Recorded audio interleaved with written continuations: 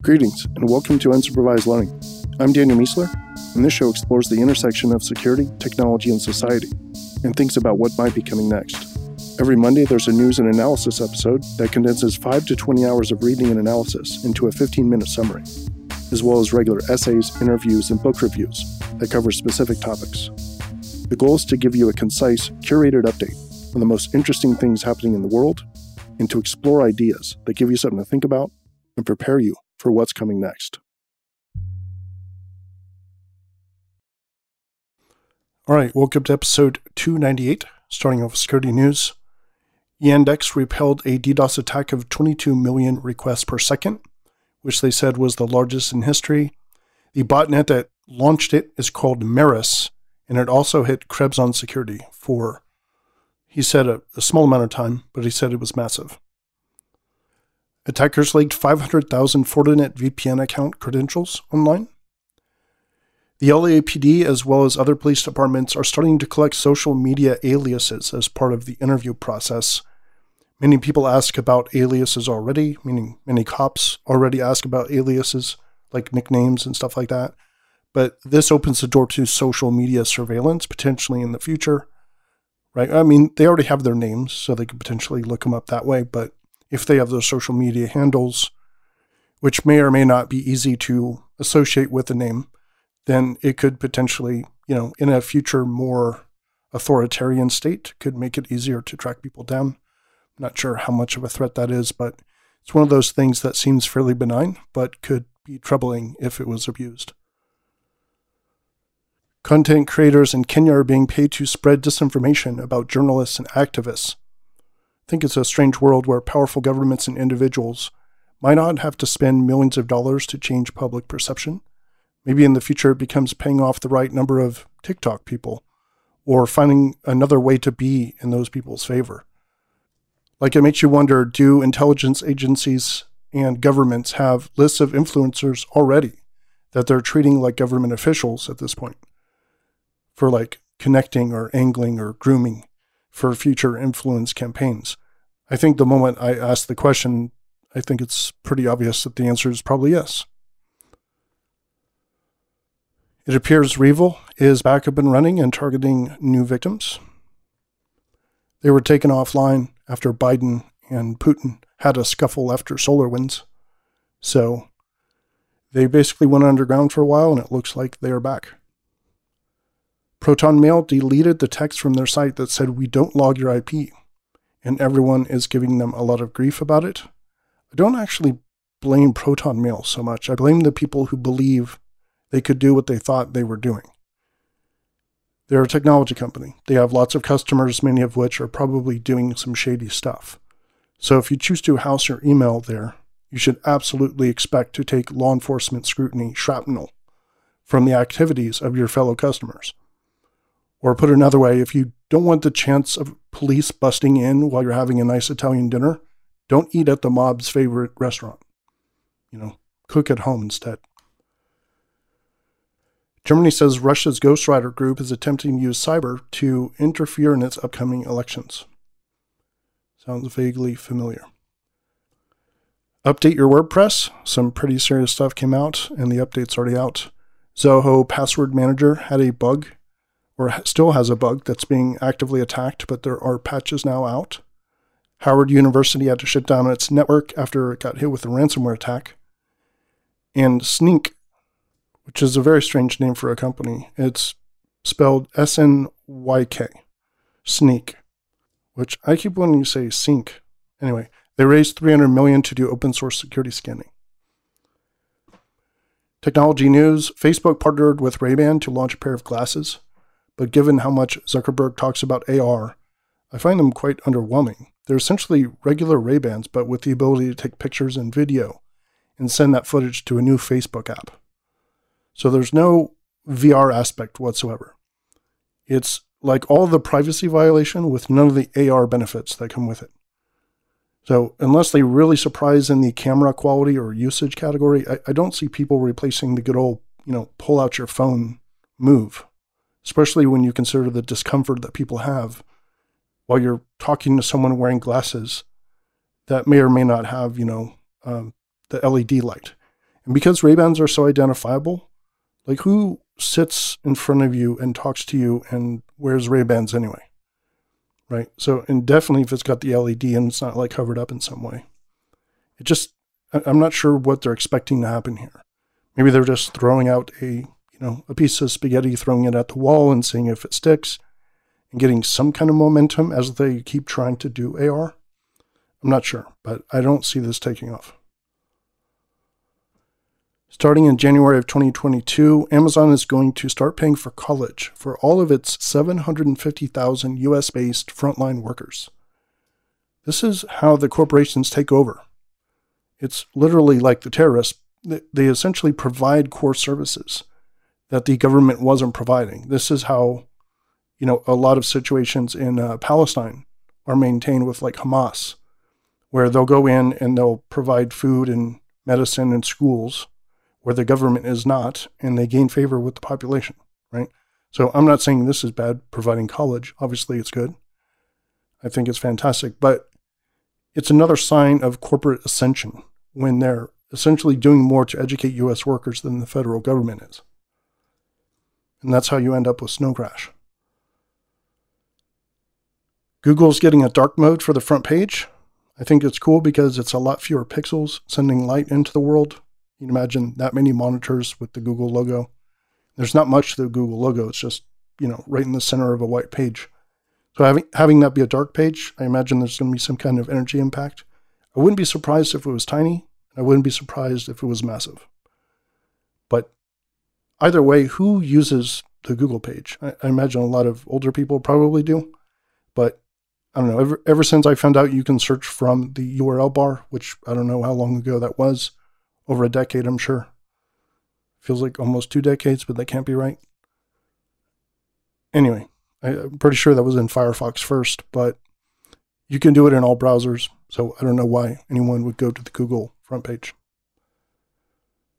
Retail is about to outspend banking in AI investment, inventory management, personalization in search and shopping, and many other use cases are driving the push to use AI in retail, which makes a lot of sense. Whole Foods is about to get cashierless just walk out technology that started with Amazon branded stores. But don't worry, the cashiers will just become coders. Or at least that's what the people say who don't think AI is going to be a massive impact on human work. And another Amazon one here. Amazon is now in the TV business, releasing its own actual TV hardware, which of course has really good Alexa support. And they're priced at around $400 and up. Companies, MasterCard has purchased CipherTrace to help it deal with security and fraud threats in the crypto space. Human news. New studies out of the CDC say the unvaccinated are 5 times more likely to catch Delta and 11 times more likely to die. Those numbers seem low to me. I would expect your chance of getting Delta, if vaccinated, to be far lower than just 5 times reduced. But maybe that's just how potent Delta is. I guess it's just a reminder to behave largely as if you're not vaccinated, which is mostly what I do. MDMA opens childlike critical periods in mice brains that promote mental healing. Seems like this might be closely related to why it pairs so well with cognitive behavioral therapy. So people are, in humans, not in mice, important distinction, people are pairing MDMA with cognitive behavioral therapy in humans to essentially take people back to really traumatic experiences and talk through them in this new mode that's more compassionate.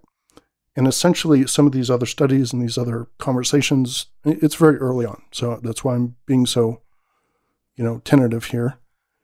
They're basically saying that it's allowing them to redo the situation and sort of talk through the situation exactly as CBT does. You're essentially trying to reinstantiate the initial thing, talk through it to work out the pain, right? Well, they're saying MDMA really helps with this because it opens the aperture a lot more. It basically puts you back in that situation where you can actually rehab the experience and reframe it, right, going forward. And that's why it seems to magnify the benefits of CBT. So promising. Sounds good. Can't wait to see more science around it. The Pirate Bay of Science Papers has added 2 million new studies. That's the type of Pirate Bay we need, I think. According to SIFMA, the national U.S. debt hit $28.1 trillion on March 31st of this year. Foreign governments hold around 1/3 of the public debt, which is only one part of the debt. And the U.S.'s banks and individuals own the other 2/3.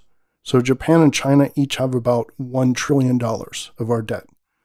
I actually thought it was a lot more, so that was interesting. So China has about 1 trillion, and we have a total of 28 trillion.